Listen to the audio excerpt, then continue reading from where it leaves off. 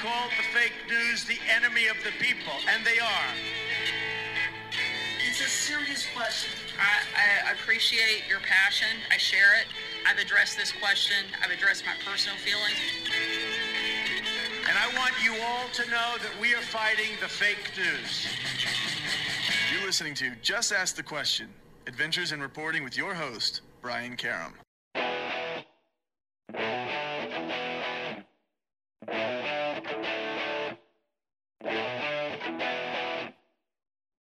Hi, and welcome back to Just Ask the Question. I am your host, Brian Karam. With me, as always, for our weekend review of the news of the week is former federal prosecutor Michael Zeldin and editor-at-large from CQ Roll Call, John Bennett. Lot to unpack this week.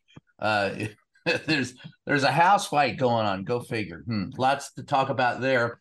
The war in the Middle East, there is an awful lot to talk about there, as well as Israel warning 1 million people who live in Gaza to evacuate overnight. Ruling over the rubble, Donald Trump weighs in on the Middle East and his latest court troubles. And then, of course, you can't get out of talking about Congress without talking about George Santos, his imaginary enemies running down the halls of the Capitol, or Menendez, who's been asked to quit Congress. And then, of course, we'll have some updates on the Trump trial. So stick around. A lot to unpack. We'll be right back.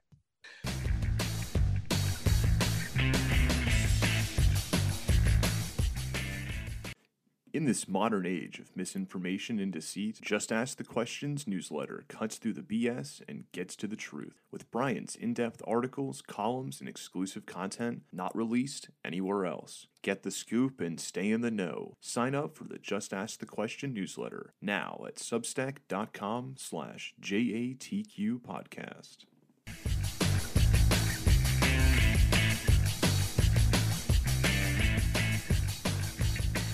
Hi, we are back. It is Just Ask the Question, our weekly review of the news. Just Ask the Press. With me again, former federal prosecutor Michael Zeldin and editor-at-large from CQ Roll Call. And we can talk about all things CQ and Roll Call this week, John, because it's been interesting. But let's start out with the deep dive on the current speaker race. As it began, Donald Trump came out and endorsed Jim Jordan for Speaker of the House after the House removed its Speaker, Kevin McCarthy, because Matt Zoltan Gates decided he's going to pull the trigger after the one time McCarthy did his job and worked with the Democrats to keep the government open. They called for him to be removed from office. So here we are, no Speaker, almost 2 weeks into it. Jim Jordan, the first choice of Donald Trump, was not the first choice of the Republicans. Liz Cheney came out and said he'll never be Speaker of the House. So they put up, well, who was it? Steve Scalise, the House Majority Leader. He couldn't get enough votes. Now, as the weekend rolls around, we're back to Jimbo Jordan. Bring us up to date, John. I think you did a pretty good job there, Brian.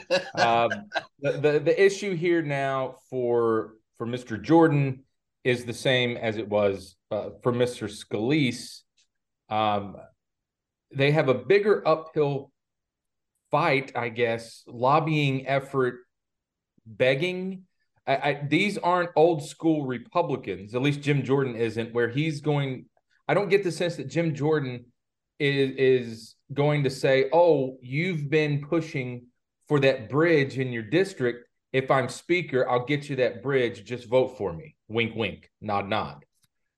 Because this is largely a fight about federal spending and the role of the federal government, and he's of the Freedom Caucus ilk. They don't believe in that kind of horse trading. They, backroom Washington deals. Right. So he's got to get to 217 votes. Can he do it? No, I don't see a path. I don't. I haven't been as directly involved in our coverage as I was the motion to vacate. But the sense I get from our great team that's been on the Hill all week and others, especially, Jake Sherman from Punch Bowl, he's plugged in to the Republican conference. If Jake doesn't see a path and our team that's been on the Hill talking to Republicans they don't see a path right now, then I'm not sure how he's going to get there on the floor. I will say this, excuse me, Mr. Jordan picked up about 25 votes in yesterday's conference election than he did when he lost to Mr. Scalise. And then they did a second ballot yesterday, so third overall, with the question, would you support Jim Jordan on the floor? Well, he went from about 125 to just over 150 on that second Friday ballot. So he's picked up 50 votes in just a matter of days. But he's at 152-ish. Now, there's some delegates that don't count, so let's just call it 150 even, because we're doing back of the envelope math. Right. And trust me, everybody else is too. He's got to go from 150 to 217 on the floor. Now, and if he's not going to horse trade or make promises, if you think they're empty promises, then, you've been watching Washington long enough. I'll let our listeners make that determination. That's a lot of votes. That's 67, almost 70 votes that he's got to pick up before. And you want to have about 60, 65 of those flipped firm into your column before you go to the floor. So I'm not sure how he gets there. I will say this, Howard, nobody's got a great grasp. And Brian, you and I talked about this yesterday of what they're exactly doing in that Longworth office building hearing room, the Ways and Means Committee, a large room where all 220 something Republicans are talking. Are they arguing? Is it like a city council meeting? Is there a microphone and it's just air the grievances? It doesn't seem like they're negotiating. It's a stinky, smelly, sweaty room. Where it stinks of BO, cigars, too much alcohol. Yeah, that's where we are. The House Republicans, they elected Jim Jordan. He appears to have about 150 to 153 votes on the floor as of yesterday at about 5 o'clock, Friday about 5 o'clock. They decided, interestingly, to not go straight to the floor yesterday and to go home for the weekend. They'll come back Monday, but it looks like if they do go to the floor, it wouldn't be before Tuesday, at some point Tuesday, and they'll probably want to meet again because House Republicans love to meet in either Longworth or HC5 in the basement of the Capitol. Yeah, they love to meet. They've always been this way. Yeah. And I'm not there, but I just don't. They're not getting anywhere toward actually electing someone who can get to 217. If that person exists, Brian, I'll say one last thing. Sorry to filibuster to open this. We've all watched this before. This kind of thing. Now this is unprecedented, but we have watched these moments before, and it is, you can come up with a deal, and I'm not talking about an omnibus spending deal between the four leaders and whoever's president. Okay. But a lot of times, this kind of thing involving rank and file members needs to take place in the chamber, on the floor, with the cameras on. And they're not getting anywhere in that room. Behind closed doors, no cameras. This thing, you got to go to I think they'll eventually have to take it to the floor. If it gets to, 180, 189, 190, go to the floor. And then one part, you have to wear members down. You have to put them in there for 3 days. The bathrooms smell. They're tired of each other. They're right on top of each other. The other parties in there, they don't like them very much. And then you start arm twisting. And they don't even like each other. How are they going to like the other side of the aisle? Yeah, exactly. So they're in a room. They don't. Yeah, good point. And you do make some promises. When you get down to that last 10 that you need, you start making promises. And I know people don't like it to hear that, well, I voted for him in the end, A, because we need a speaker, and B, because he said he'd help me get that bridge, or he'd help me get that federal grant for, a road project in my district. Help me avoid that subpoena. Yeah. So I think they have to, if he can get to 185, I think they have to go to the floor and just try to grind people down and make some promises. So, Michael, is there any way on any God's green earth that you see where he would be acceptable as a speaker? I mean, he avoided a subpoena. He hasn't passed a piece of legislation in 16 years. He was part of the seditious process on January 6th. Can he actually become, do you think that there's any way he would be acceptable as a Speaker of the House?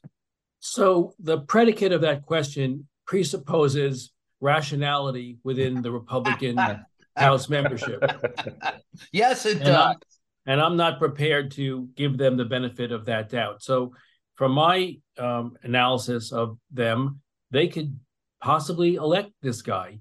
It would be, I think, a mistake for the country to have a person given that resume that you just recited, Brian, in the number 3 line of succession to the presidency of the United States. But goodness knows these guys have done lots of things that make no sense to me. So is it possible? Sure. Is it desirable? Absolutely not. Are there coherent alternatives for them to follow? Sure. There are a lot of people who make more sense if your desire is to actually govern. But hey, look, the world is exploding around us, and these guys decide to take the weekend off. So go figure. Yeah, that's the other. So let's look at it this way. I want to dive into it just a bit more. If he doesn't get 217, what if we're sitting at midweek? He can't get 217 votes. 2 scenarios arise. And now look, and I'll preface this by saying I've spoken to sources who say that there are members of the GOP who are talking to high-level members of the Democratic Party right now. Now, what they're talking about, I don't know. They could be talking about where's the nearest dispensary, because God knows they all need to be stoned to go through the next few days like this, or where's the nearest apothecary, and they're looking for their legal booze. But I don't know what they're talking about, but they're talking. So at the end of say Tuesday or Wednesday, and they're still deadlocked if they are, do GOP members defect to the Democrats and elect a Democrat, Hakeem Jeffries, who's sitting on maybe 212 solid votes and only needs 5 or 6, but to be safe, let's say a dozen Republicans, just to be safe, in case there's a couple of defecting Democrats? Or do the Democrats cut a deal with someone less odorous in the Republican Party to be the speaker? And who would that person be if they did? John? Okay, let me. Let's take the first one. Do they? Do Republicans defect to the Democrats, or do Democrats cut a deal with the Republicans? Which do you think is more likely? I think. Let me preface this with, I don't want to call that Pollyanna, but I do want to say that sounds like a plot line of an episode of The West Wing, which I would watch that episode, and I think it would be interesting and everything. I might watch it twice, who knows?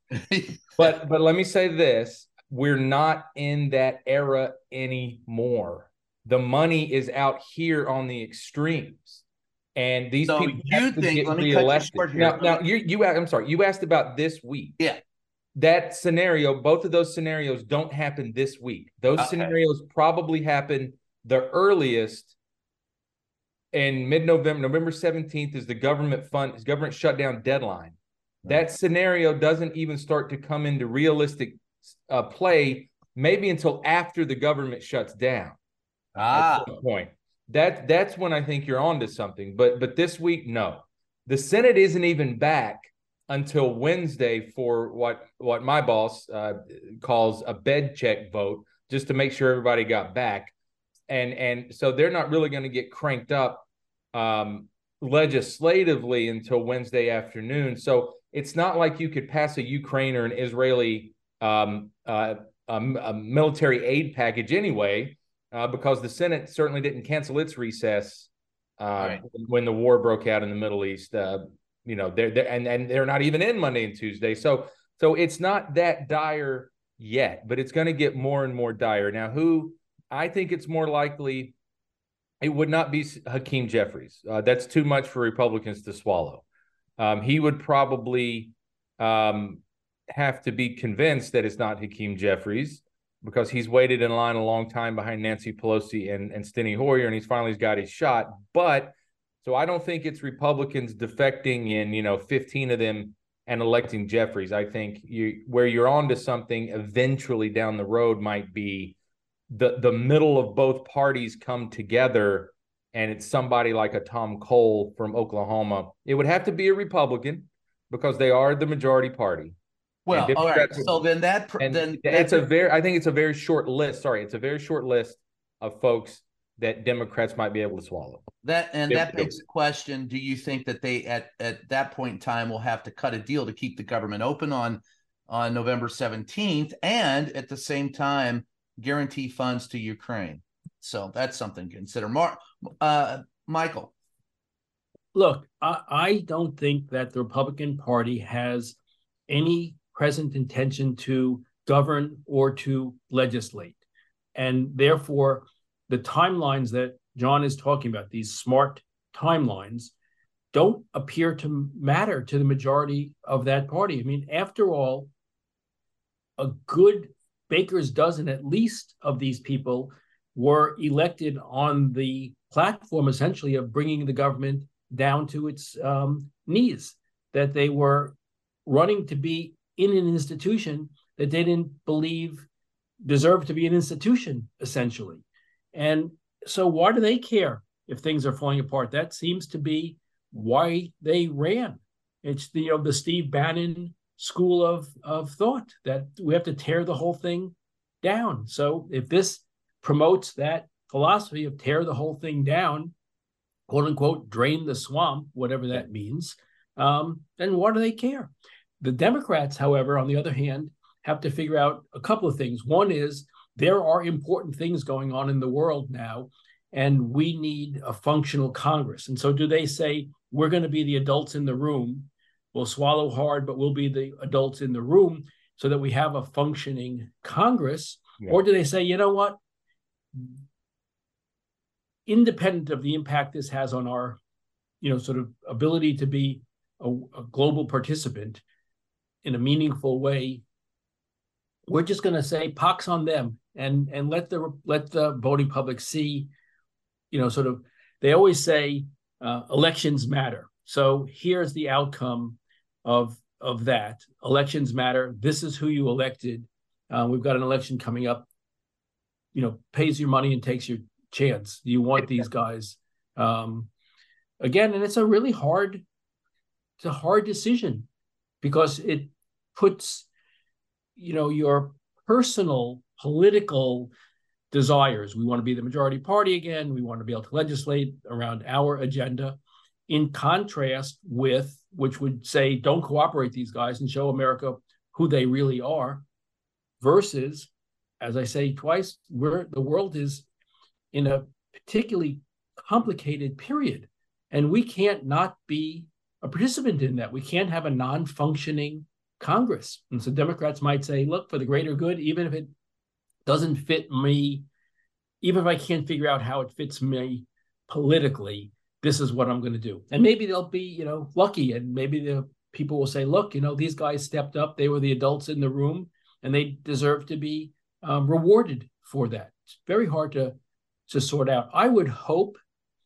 that the Democrats would be the adults in the room if that's what is required to have a functioning Congress. But you guys know. But define that. What I mean, functioning. If it's someone in charge from the GOP that just wants to tear it all down, you'd nominally have a head of a speaker, but you wouldn't have a functioning democracy. You'd still have a dysfunctional Congress. Well, yes, except that I thought the conversation was, can they find some middle ground to keep Jim Jordan, one of the bring it down, out? Can they find a moderate Republican who they can coalesce around to say, look, we may not be able to bring in everybody, but we can at least have a moderate Republican Speaker of the House that the Democrats can work with.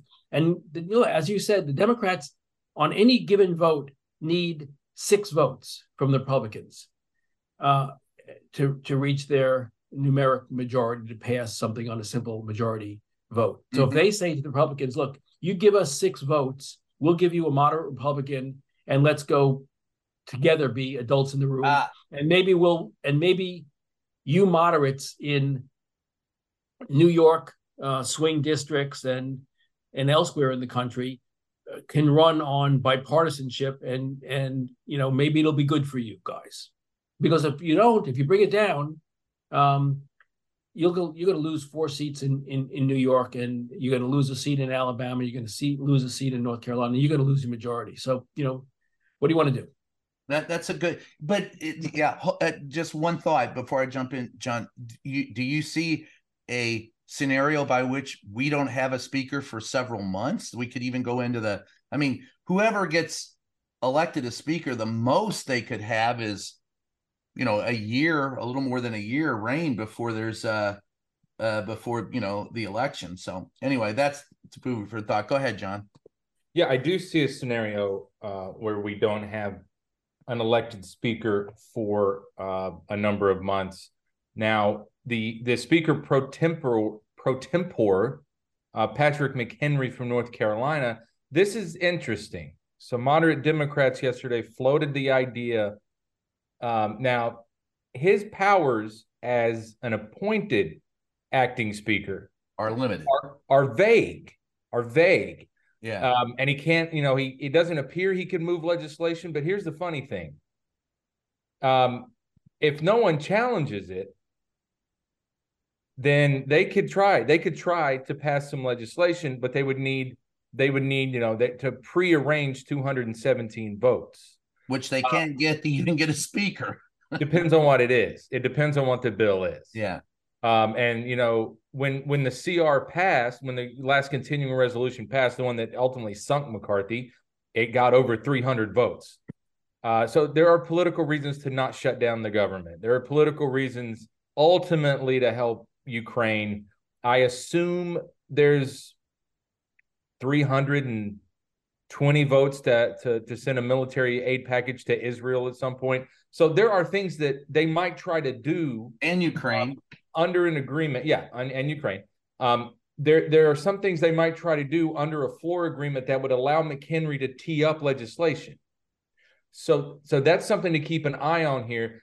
And I bring up McHenry's name also because he could be the guy in this scenario that we're talking about in a month, 2 months, where the moderates in the middle in both parties come together to elect a speaker. It could be Speaker McHenry is made I'm using quote fingers for our listeners, permanent speaker. He's probably a caretaker speaker until, after the next election.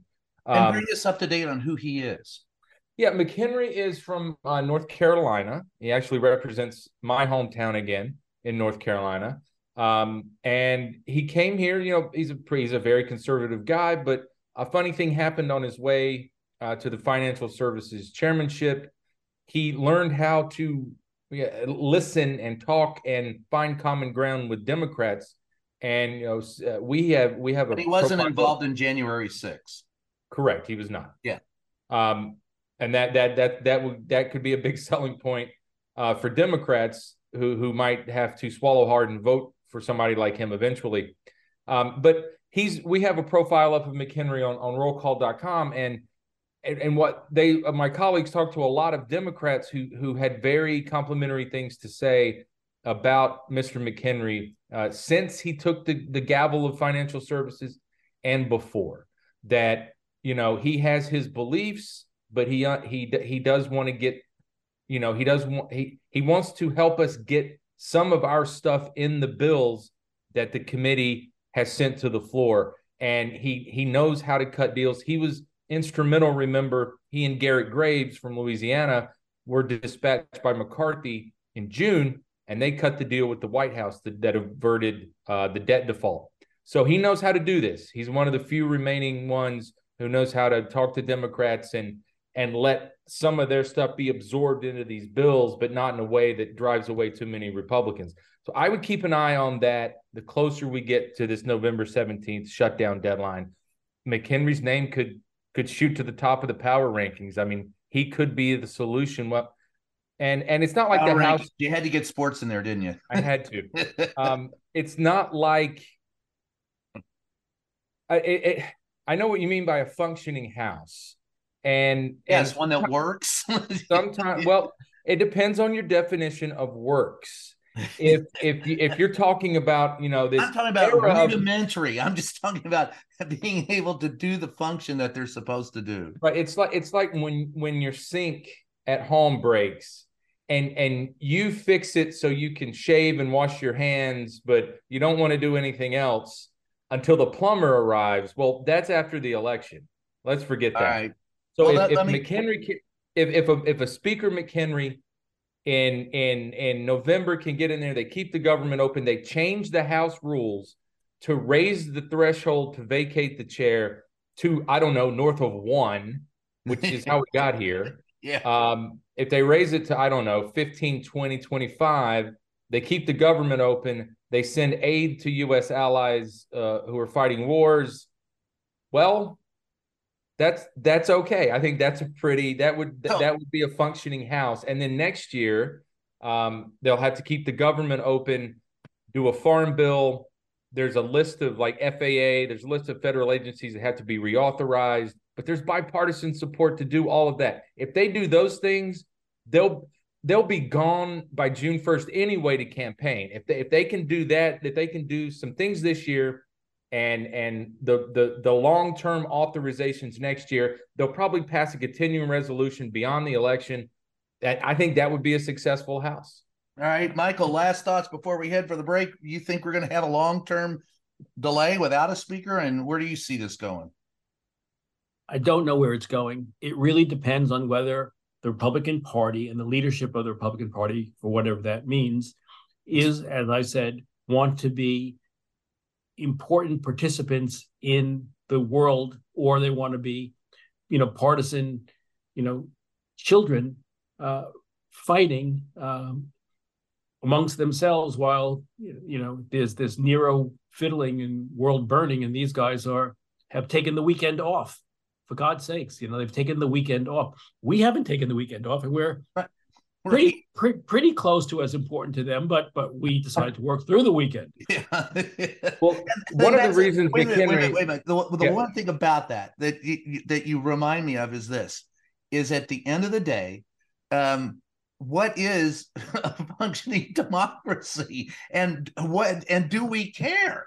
That's because obviously the Republicans don't. Go ahead, John. Then we got to take a break. This weekend break, I mean, I've said my spiel. I would have been in all weekend on the floor. Yes. But part of the problem for Republicans, as McHenry pointed out to reporters as he left the room in Longworth, a lot of Democrats went home. So, and then the Democrats said, well, we didn't have confidence that you guys would get your stuff together. So, we had stuff to do. Hey, now, wait a minute, John. There were only 200. I was there. Yes, but there were only 209 Republicans there. They couldn't pass anything if they wanted. The Democrats said if Republicans had gone to the floor and elected a speaker, then on Monday night, they would have moved to vacate the chair and started this all over again. So McHenry, in a way, you couldn't stay in and then have Jordan vacated, so as often happens with Congress, everybody's a little wrong. Well, everybody's a lot wrong, but we're gonna on that, we could argue that one all day long. We're gonna take a short break, and when we come back, there's more from Congress, and of course, the latest on Donald Trump and the war in the Middle East that's taken up everybody's oxygen. So stick around. We'll be right back.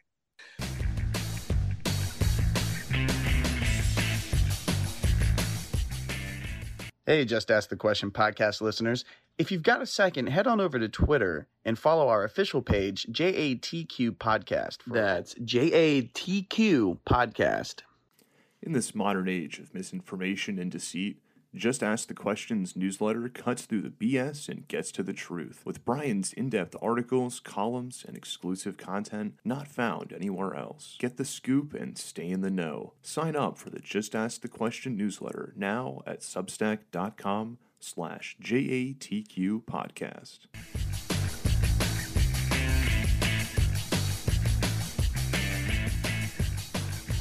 Hi, we are back. It's Just Ask the Question. I am your host, Brian Karam, and when we left, we were talking about dysfunction in the U.S. Congress, and now we're talking about global political dysfunction.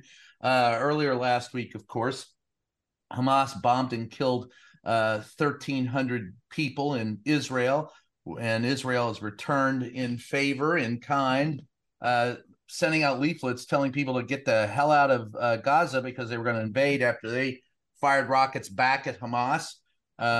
Dead, innocent people on both sides of the aisle. Politics as usual, ranting and raving. And here we are stuck in the middle. Michael, I'll let you unpack some of that if you'd like. There is nothing good going on in the Middle East between the Israelis and the Palestinians from the Gaza Strip. What the Hamas fighters who crossed the line did was pure and simple acts of terrorism. There's no explanation for the savagery in which they engaged other than terrorism. The number of 1,200 Israelis dead, just so people understand what that means, or that in the United States as a percentage of population, it would mean 44,000 Americans, 10 times the 9/11 World Trade Center deaths.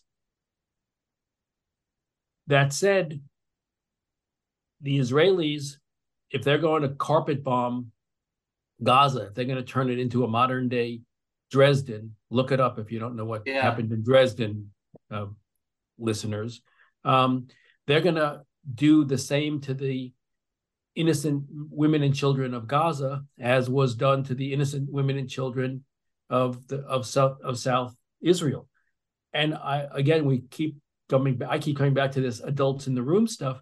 I don't know who is there that is really saying we've got to find a solution here. The problem is, if you look at it from the Israeli perspective, is Hamas grew up as an organization essentially in opposition to the Oslo Accords and efforts by the PLO to find a negotiated peaceful settlement. They were no compromise people. They had a Gaza airport. It got closed down. They had however you say it, the tomatoes that grow in water. When the Israelis left, hydroponic farms all over Gaza. They burned them to the ground when the Israelis left because they were built by Israelis. There were plans. I mean, Gaza sits in a beautiful part of the earth, right there against the sea. You could have turned that into a resort town, as there were thoughts about that, but it's gone to rubble. And so I don't know how you negotiate with people who don't believe in compromise, but on the other hand, you don't want to. And how do you excise without killing innocents?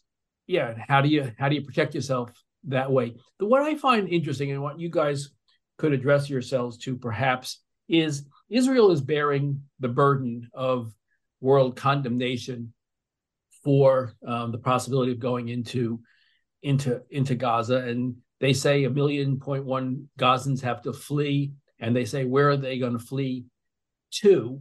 And missing from the conversation is Egypt has them landlocked on its border with Gaza. Where is Egypt as part of this solution? And so that's my question to you guys. But also, they built a wall?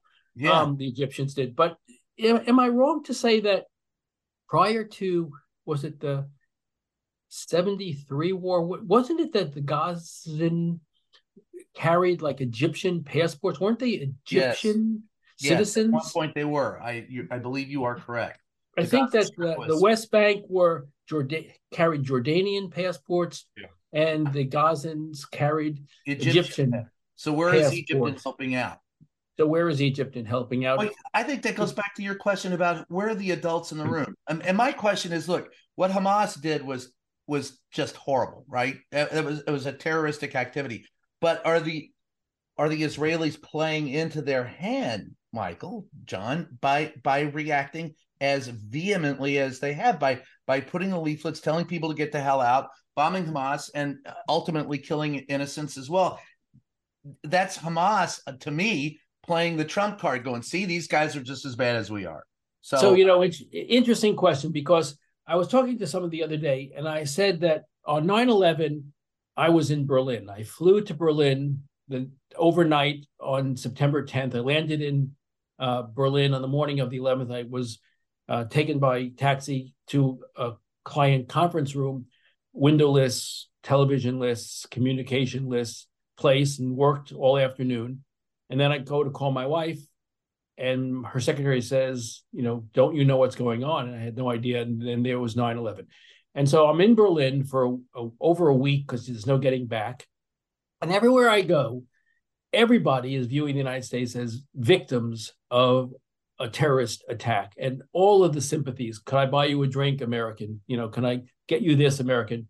We had their sympathy. Then we go around invading Iraq, invading Afghanistan, and all of a sudden, nobody likes us anymore, because we overreacted.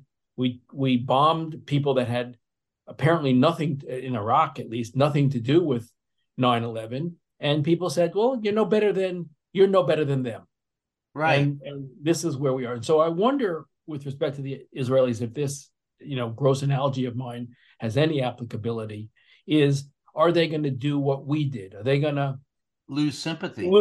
And not, yesterday, Friday, whatever day is today, on Friday, the Hamas called for sort of a day of terror or something, and people were marching in many capitals around the world in support of the Palestinians, and by extension, Hamas was on college campuses as well. And so I don't know what sympathy Israel has to begin with, but whatever they have the potential to blow it if they're not careful. And John, that begs the question, talking about blowing it and adults in the room and rational behavior, brings to mind something that Donald Trump said on the stump the other day, that Hamas was smart and Netanyahu had let us down. Hezbollah was strong, Yeah, Hamas was smart, Hezbollah was strong, and Netanyahu let us down. John, how does that affect the equation? Does it? I mean, what else would you expect at this point? I just, I wasn't shocked. I wasn't surprised. It's just, it was so on brand from 45. Yeah. That, and you have to, we had to report it. It is news. He's the front runner. He's somehow up by 40 points still in the primary. It will fuel some of his supporters, including here in Washington. If an Israeli aid package has to pass the new speaker, if there is a new speaker, or McHenry, with just Republican votes, I think they'll have some work to do to get to 217. I don't think it's a slam dunk. Now, if the MAGA bloc stands down or understands the severity of the situation, then and there are plenty of Democrats who want to vote for that too. Then it sails through, like I said earlier. But it just reveals Donald Trump's narcissism. He's mad at Benjamin Netanyahu because Netanyahu congratulated Joe Biden for winning the 2020 election and has tried his best, even though it hasn't been an easy relationship with Biden by any means. No. Trump views, just like anyone else who's ever done anything similar, Trump views Netanyahu now as a sellout, meaning he sold out Donald Trump. So this isn't about how Donald Trump feels about Middle East peace or civilians in Gaza or what happened last weekend. This is just about Donald Trump and how he worries about himself over everything first. He wants to rule over the rubble, man. This is why, when you talk about adults in the room, this is bigger than Donald Trump, and he can't see that. He can't see that. And what I would rather focus on what matters. And a Truth Social post from it matters, but I think the bigger picture here matters a lot more, because I hope Michael laid it out just great. in Israel's, all the risk here is on Israel. Not all of it, but a lot of it is on Israel to not overreact, to not, as he said, turn Gaza into Dresden. And where are these people supposed to go? Like you said, the Egyptians have built concrete barriers on the other side of the Rafah crossing. Yeah. So if they do get out, people with American passports might get out, but we're not seeing reports that they're getting out as planned today. No. From that southern point, that southern crossing. So the strategic moment here is not about it's not on Donald Trump. He's not the one that has to go to the Situation Room and maybe try to restrain Netanyahu or lean on, because now there's a coalition government in Israel. So now maybe you can work with the other leader and also talking to Netanyahu, and you can all try to convince him to not go, maybe with his instincts, to go as hard as possible. So this is on Joe Biden, and my column at rollcall.com this week talks about that. The challenges of being a proxy wartime president, not a wartime president, are almost trickier, because you can advise and you can apply pressure and maybe even threaten someone, but you don't make the final decision. That's not up to you. If you're in the sit room and it's go or don't go, well, you can say go, but you can't make that decision. Netanyahu's going to make the go decisions here, and we've seen what he's willing to do before. So Joe Biden has this calculus now where he's got to try to keep Netanyahu close and not drive him away or anger him. And if you're Biden, you trying to thread this needle where you get a strategic victory here. Yes, Hamas needs to be destroyed. Hezbollah probably too. We hope fighting doesn't break out in the north, but for now, focus on Hamas. And if you can destroy Hamas, and as you guys were talking about earlier, or maybe it was CNN I was watching just before we started here, the other Arab states are going to have to play a role when this is over. If there's a population left in Gaza, we hope there is. In governing Gaza, it can't just be an Israeli occupation. The other Arab states are gonna have to step up and help something else form within the Palestinians, some other kind of effective governance. It can't just be Hamas and Hezbollah. They've got to be able to govern themselves better, and they're going to need help. And it's not going to come from us. Breaking news, it's not going to come from Israel. Those other Arab states are going to have to help the Palestinians. Michael, now, wait a minute. Let me ask Michael real quick. You see that happening? It's very hard to know. Just before the terrorist assault by Hamas, Israel and Saudi Arabia were, close to an agreement, which would have been very important for the region. Hopefully that process can go forward. I mean, if the other Arab states decide that they want to be partners in peace to try to bring forward a solution, and I think there's an opportunity, because remember, we have to talk about the fact that Netanyahu, I think, will bear a lot of the blame for this going forward, as will the Israeli defense minister. And I think ultimately they're going to be gone. And so right now there's a coalition government with Member of Parliament Benny Gantz and some of the others who were opposition to Netanyahu. So I think there's a possibility for progress with the Israelis in some way marginalizing Netanyahu. But I'm not a student of virtually anything, no less the Middle East. But I think there are opportunities that people want to create opportunities. I think there are excuses for them not to, very easy excuses for them not to. But if they really want to, if they're really serious, I think this creates an opportunity. That's a good point. That's and I'll, last thoughts before we head to the break. You mentioned Egypt, Egypt told, and it's now confirmed that Egyptian intelligence told not only the Israelis, but the Americans, our government, that something was being planned by Hamas. And in Israel's case, Netanyahu and others, they specifically told Netanyahu, and it was ignored. So there was a huge failure in Israeli intelligence. Now, there are those who say that Netanyahu did it on purpose so he could goad them into a fight. And I'm not buying into any of that. I just think it was they poo-pooed what happened. They didn't consider it as they should. And it was we don't see anything. We have the best intelligence apparatus in the world, and we don't see anything going on. So this must not be all that big, is where I think it fell down. So but at the end of the day, I do wonder if this is going to be the end of, Netanyahu campaigned on, hey, while I was president, I kept you safe. And now he's not. Go ahead, John. Let's also not forget here that he's had a lot of trouble at home domestically, and this just piles on top of that. Corruption charges, the Judicial Reform Act, those weren't Palestinians in Israeli streets protesting his judicial reform push. Those were Israelis.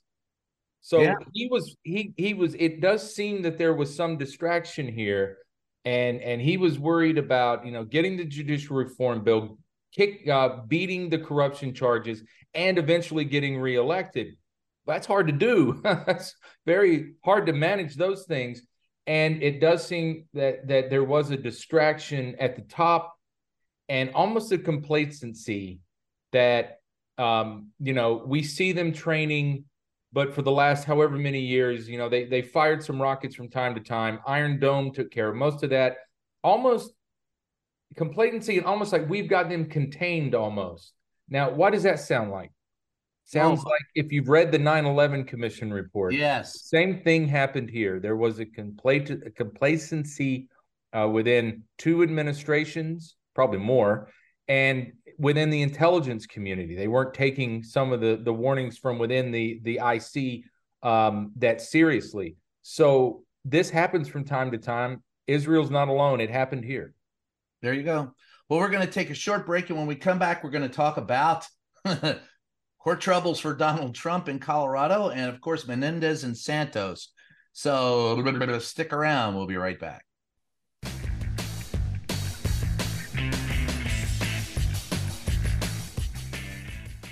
Hey, you. Yeah, you. We're talking to you, and we need your help.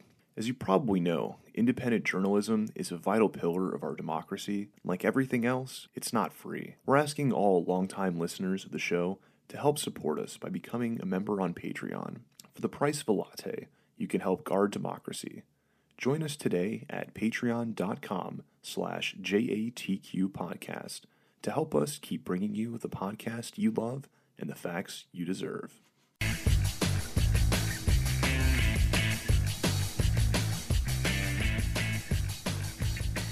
Hi, we are back. It is Just Ask the Question. I am your host, Brian Karam, with our weekly Just Ask the Press review of the news of the week, how we screwed it up, how the leaders screwed it up, and of course, we wise three guys will sit here and pass judgment on all of it. But let's take a look a little bit at what's going on outside. Donald Trump usually takes up all the oxygen, and the rumor has, but real life events have taken it over. So we're kind of falling behind and covering the Donnie trials. And Michael, I'll let you, there's two things that came up. Judge Cannon this week admonished prosecutors about actions taken in her court, which isn't unexpected. And Donald Trump is, at first glance, losing his attempt to stay on the ballot in Colorado. So I'll let you talk a little bit about that if you'd like to unload that for us. Well, let's do a law in the week in review. Okay. So the first thing is George Santos, who had some sort of hissy fit. Oh, that one yesterday. I was going to wait on Santos and Menendez, but go ahead. I'll let you unpack that one first. Let's run right through this through line. That's so George. Well, I'll tell you what he had a hissy fit about. Some guy who's he's Israeli, he's Jewish, and he was questioning the policies of Netanyahu, And he said, "What about innocent children of in Gaza?" And Santos went on a hissy fit down the hall, screaming at him that he was a terrorist. You take it away from there. But before he has this hissy fit, and he was holding you can go to the internet. He's holding a baby in his arms. He couldn't find a puppy. Yeah. No one knows his baby. Yeah, he was in Tim Burchett's office, a congressman from Tennessee, and Burchett came and said, "It's not my baby. It's nobody in my office's baby. Don't know who the baby is." He stole the baby. He borrowed it at least. Yeah, go ahead. Sorry, Michael. Sorry. It's okay. It's okay. Talking about these guys bring a lot of cognitive dysfunction. Yes. I've got plenty. The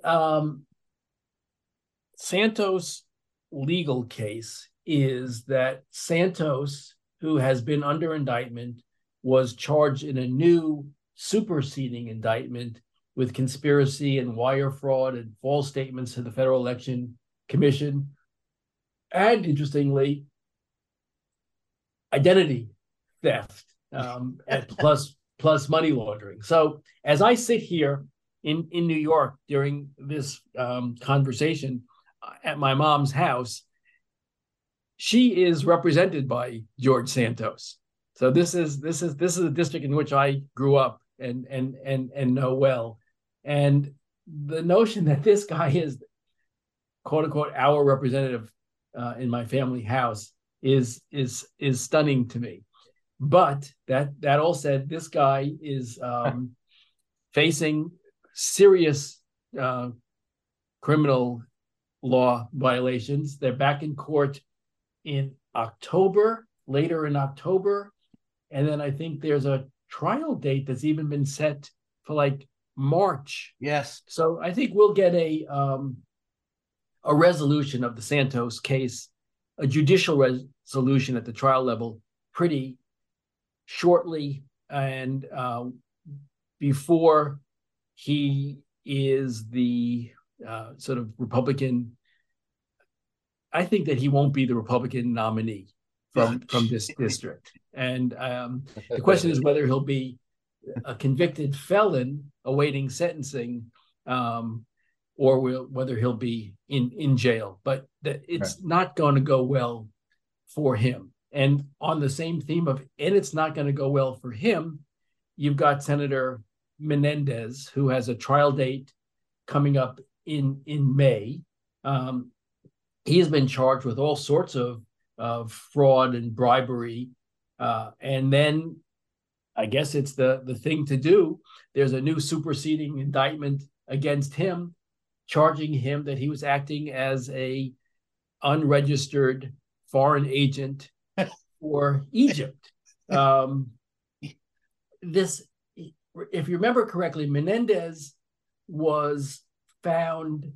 I was going to say he wasn't found not guilty. They deadlocked in his trial a year or three ago, and they decided not to bring charges again. This time around, I don't think they're going to have that same problem. I think that they're, from looking at the court papers, and of course that's the government side of the case. I don't think that he's going to avoid conviction in this case. And that's going to open up an interesting situation for the Senate seat in New Jersey, because as sort of Democrat leaning as New Jersey is, they've also elected people like Chris Christie, a Republican, as governor, and they've got multiple congressional districts that are Republican seats. Keene, the governor's, is he the son of the former governor? Keene, a moderate Republican there. He ran for Senate last time and lost to Menendez, I think, sort of like 50-40. It's not going to be pretty for anybody in New Jersey. coming through. So that's what's going on in those cases. In the Letitia James civil case in New York, it's, as you know, a case where the judge has found in a summary judgment motion that Trump committed fraud. And so now this trial is about a couple of other frauds that weren't decided pre-trial. Insurance fraud and other things are still on trial. But the question is, what level of liability, financial liability, is appropriate? And so they're taking testimony. So far, the trial has been all about the finances of the Trump organization, and the CFO, Weisselberg, and others have been testifying. I think the prosecutors believe that Weisselberg is not being fully honest. They introduced into evidence his severance agreement. And in his severance agreement, in Weisselberg's severance agreement with the Trump organization, he got a $2 million payoff. And basically it says, and you will not cooperate with anybody voluntarily. We can't prevent you from, cooperating if you get a subpoena, but otherwise, as a condition of getting this $2 million, you agree not to cooperate with anyone voluntarily. That's not normal. It, I think, is, in the prosecutor's view, I should say, shading his testimony. But that all said, right, he is still testifying that Trump was involved in the review of the financials that went into the calculations of value of Trump properties. I'm sure he was. And so I don't think the case is going well for Trump and Sons, because, again, Weisselberg said that when Trump became president, the financial records which Trump looked at himself pre-president, he then reviewed with Don Jr. and Eric. And so Weisselberg, as reluctant a witness as he has been, has still put knowledge in all three Trumps' head about the state of the financial, put into evidence, but about their state of mind, their knowledge. That's the word I was looking for, their knowledge. And so let me pause for a second before we turn to Judge Cannon, in case John wants to talk about the political implications, because I think both Santos and Menendez have very important political implications. And so maybe we can talk about that. And then we'll go ahead. Sure. One thing a potential Speaker McHenry's House could do fairly quickly, should Mr. Santos be convicted, is expel Mr. Santos from the House. I don't think there would be any lack of votes on either side of the aisle to do that. So that's something they have to wait for him to be convicted. Couldn't they do that? I mean, they've already proposed doing it now. They could do that at any moment. They don't want to, they won't want to set the precedent of kicking him out before he's convicted. Just in case they ever get indicted. Well, I knew you were going. You set you up for that one. Well done. Exactly. Now, Mr. Menendez is a different case. The Senate is a very different body, of course, and this ain't his first rodeo with federal charges, federal corruption charges. And oh, by the way, now DOJ, as Michael said, they've charged him with acting as a foreign agent. That's very serious for a senator. Yeah. So you've already seen a call from Senator Fetterman of Pennsylvania that the Senate should just go ahead and boot Menendez out. Last time, I remember talking to the senators, and a lot of them are gone, of course, and even Republicans, a lot of them are gone too, at the time, supported Menendez. It was hard to find a senator on the last set of charges that thought he should be kicked out. Even Ben Cardin, who stepped up and was ranking member of the Foreign Relations Committee, and I was covering national security back then, I asked him numerous times, and he stood by him. Bob Corker was chairman of that committee. He stood by Menendez. Not this time. We've seen a lot of calls for Menendez to resign.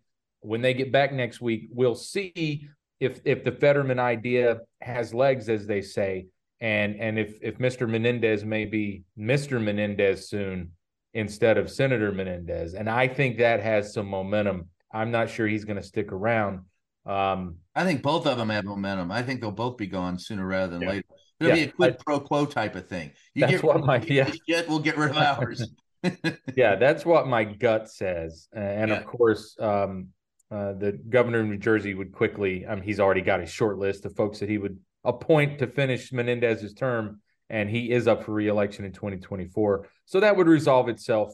By January 2025, you'd have an elected, likely Democratic senator from New Jersey. So that wouldn't change the balance in the Senate all that much. And that race is right now still leans Democratic, even with Menendez as the candidate. And the effects on the House race for Speaker are minimal because he's or is that's it? Interesting. I would have to look. That is interesting. You have to look at how at the special election rules and all that. Every state is a little different in how they do it, and I should get educated. Well, but it would lower the threshold by one vote. It would take it down to 216. Yes, so, there you go. So in that way, if every vote matters, and it does, this could impact getting maybe a caretaker. Why is that word hard today? A caretaker speaker like McHenry elected. It sounds like you're going to say carrot, and carrots are delicious, by the way. They're delicious. Carrots are delicious, and that's probably what you'll get, a carrot, a vegetable, for the next year and a half for a caretaker. So, but let's roll it on into the Michael, you were also, let's unroll the last two things with Trump. We've got the Cannon ruling for prosecution, and then in Colorado, the movement to get Donnie off the ballot.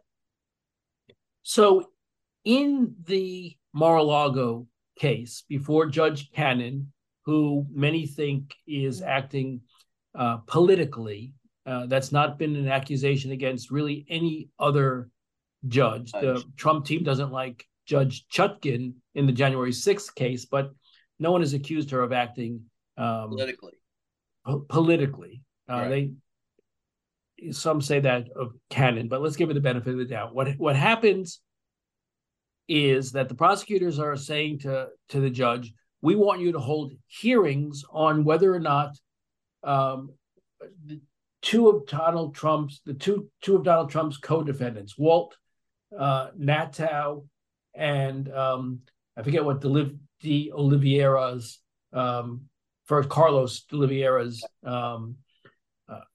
attorney has a conflict of interest. So, for example, in a normal trial, one lawyer represents each defendant and represents that person's interests and that person's interests alone. If a lawyer has two clients, the lawyer really has to ensure that both clients have the exact same interest in the case. So if my wife and I get sued for having a dangerous tree on our property that fell and smushed a car, she and I have the exact same interest. We both live in the house. It's both our tree, and one lawyer can represent the two of us.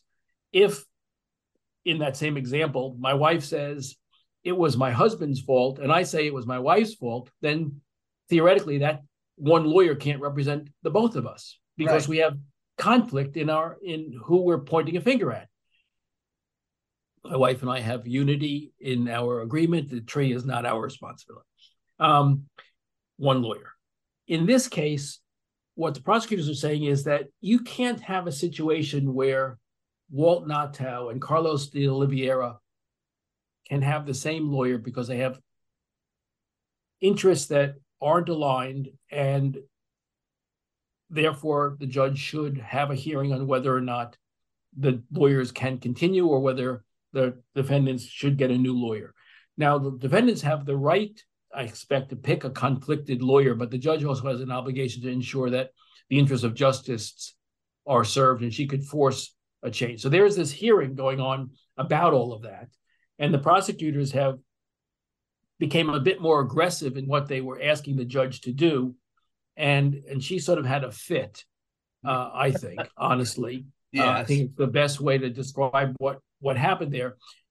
She said, well, you're changing the scope of what you're asking me to do from what was in your written papers. And so that does it. I'm out of here. We're postponing this. You're wasting my time, and shuts it down. what makes people concerned about this, one is things happen in courtrooms all the time that are not in the papers initially, and you just roll with it if you're a judge. But she's a very inexperienced judge.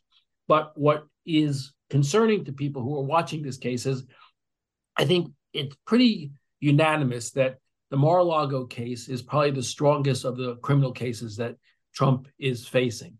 And it seems that what Trump and company wants desperately to do is to delay the day of reckoning. That means a trial. And Eileen Cannon, the judge in this case, seems to be going along with that quite nicely. And so there's, just a lot of consternation about whether she's really acting appropriately herself and looking for excuses to continue to delay this What's your thought? case, or whether she's just so inexperienced that she doesn't know how to manage her courtroom. I think the latter. I think that it was a terrible mistake. Yes, she was picked randomly, they say, but I think it was a terrible mistake for the chief judge of that district to allow her to handle this case. I think that the chief judge should have taken the case for herself, or made sure that a judge who handled this case was more experienced than Cannon. I think this case is above her experience level, and I think she's proving that every time the parties come back to court. She could surprise us, but so far I haven't been surprised. It's been kind of what I thought it would be the entire time. Yeah. John? Yeah.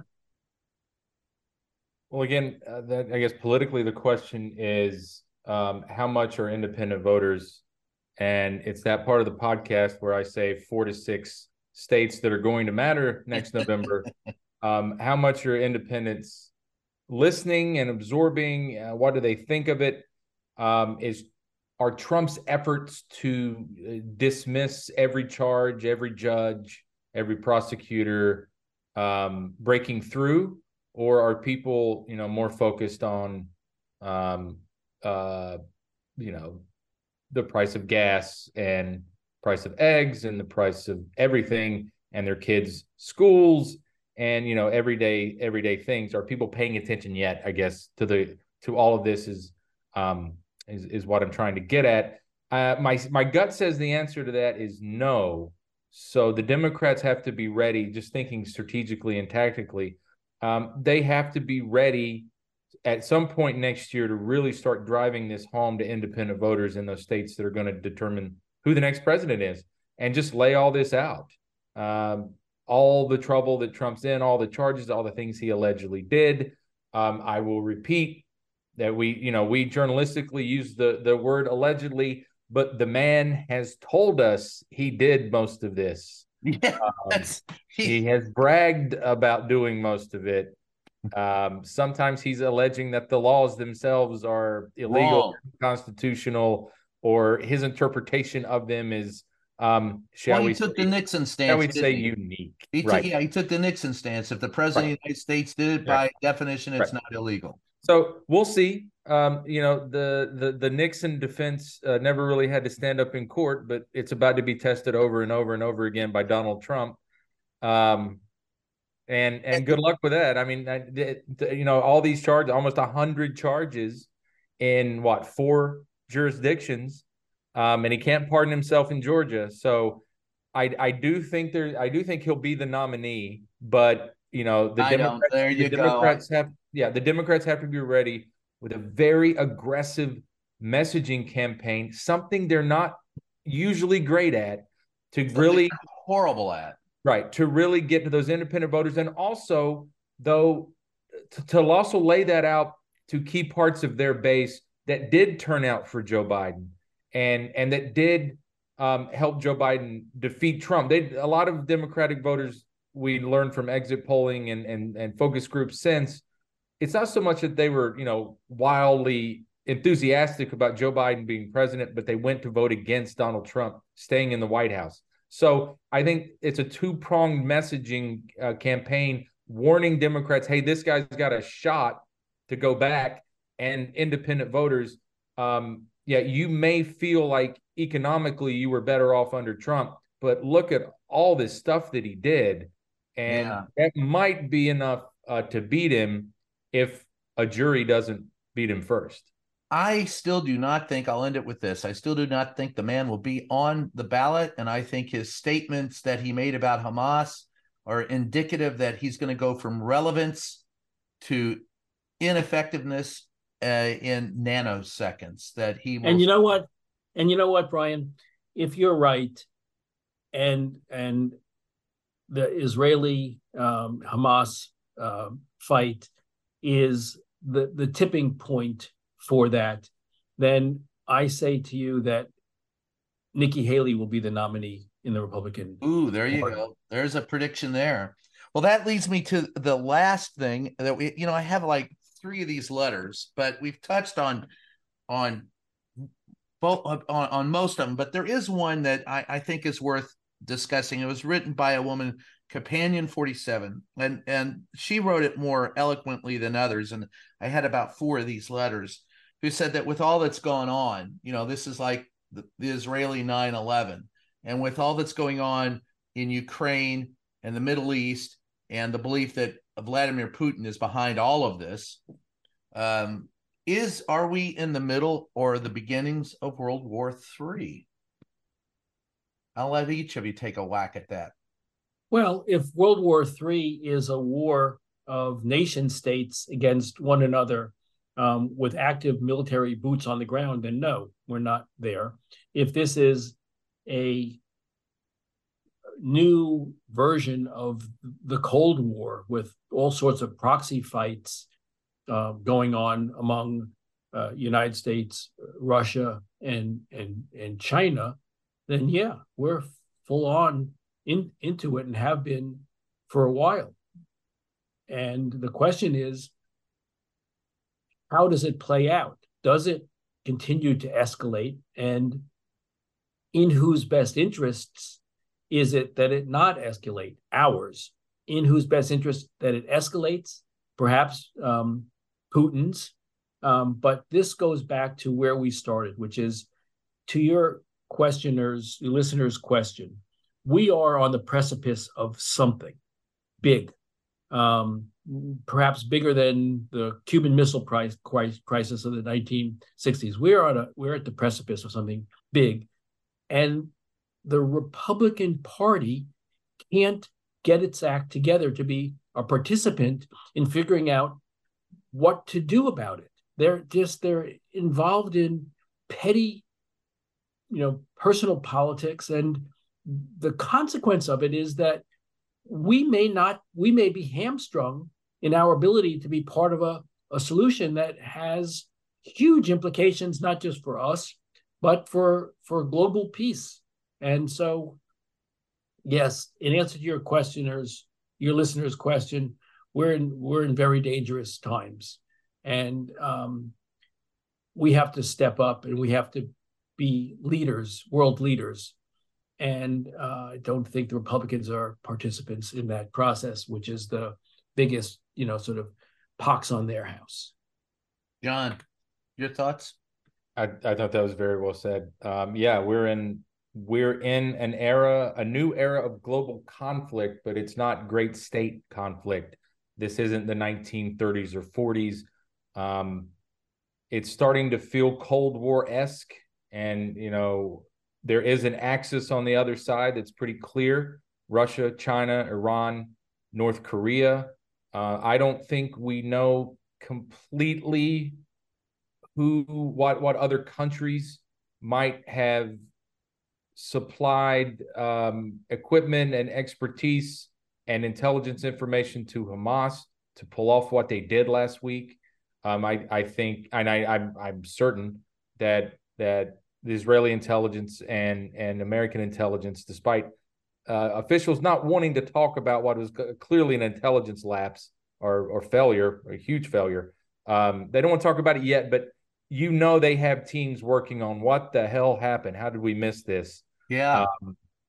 But yeah, it does feel like this could be building to something. I'm not really sure what. Again, we're not intelligence analysts or and apparently neither of the Israelis, but that's another story. So I think I thought you were going to say, John, that we're not intelligent. I thought that would have been a fair way to end this podcast.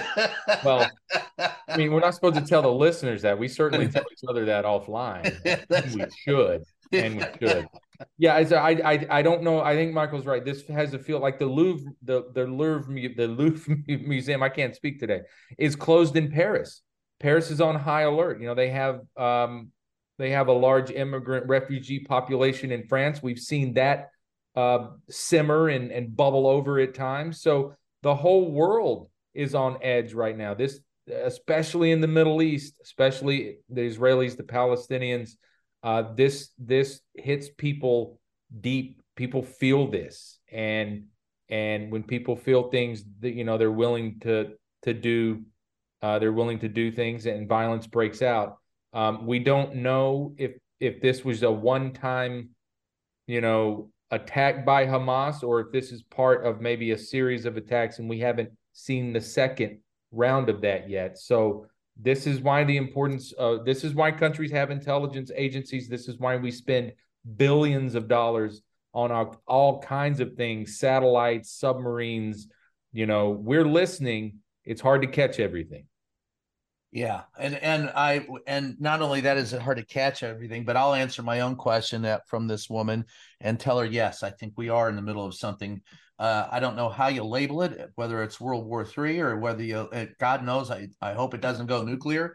But at the same time, this is a very dangerous time for the world. It needs a leader. As we said earlier in this broadcast, we need adults in the room. And the United States is still the best opportunity for there to be an adult in the room, but only if we get the GOP under control. And their type of childlike antics have to stop, or we're all doomed. So anyway, that's on that up note. Michael, what would you like to plug? Well, I'd like to plug two things. One is I read a very interesting story how the Boston Red Sox have converted a part of the roof of Fenway Park into a vegetable garden. And they're using, and so this was this dead black tar roof, and it's now like 2,400 feet of vegetables, which they grow and have community involvement with, and they use for food in the park. So as a New York Yankees fan, it's very hard to say something nice about the Boston Red Sox. Oh, is this about to happen? But I thought this was the coolest thing, and I hope that other sports arenas and apartment buildings start looking at this as an example of how to deal with, you know, climate change. More rooftop gardens. Good for you, Boston Red Sox. Yeah, I was impressed that they're growing hot dogs. But anyway, go ahead. So where I can be found is the podcast That Said with Michael Zeldin on all your major podcast apps. It is a diversion from the day-to-day conversations about politics and law, where we talk about books. Some of them are very relevant to today's time. Some of them are more fun, like my interview with the writers and directors of the movie Airplane. So have a listen and let me know what you think. I like it. But that's just me. Go ahead, John. Your turn. Surely, I want to start with a hat tip to our entire team that has been on the Hill the last few weeks, covering the speaker drama and the Republican dysfunction, and the editors back at HQ as we try to make sense of all this for you guys. They've done a great job. Very long days on those hard floors.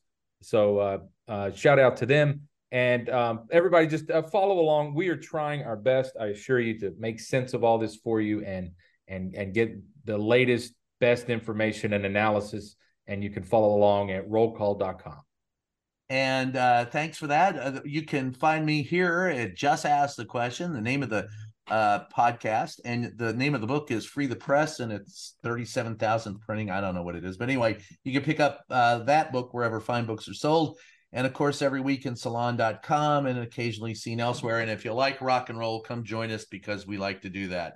So anyway, guys, thanks once again for joining us. It's going to be another interesting week, is it not? So we'll gather here next weekend and have some more fun and frivolity. This is Just Ask the Question. I am your host, Brian Karam. We'll catch you later.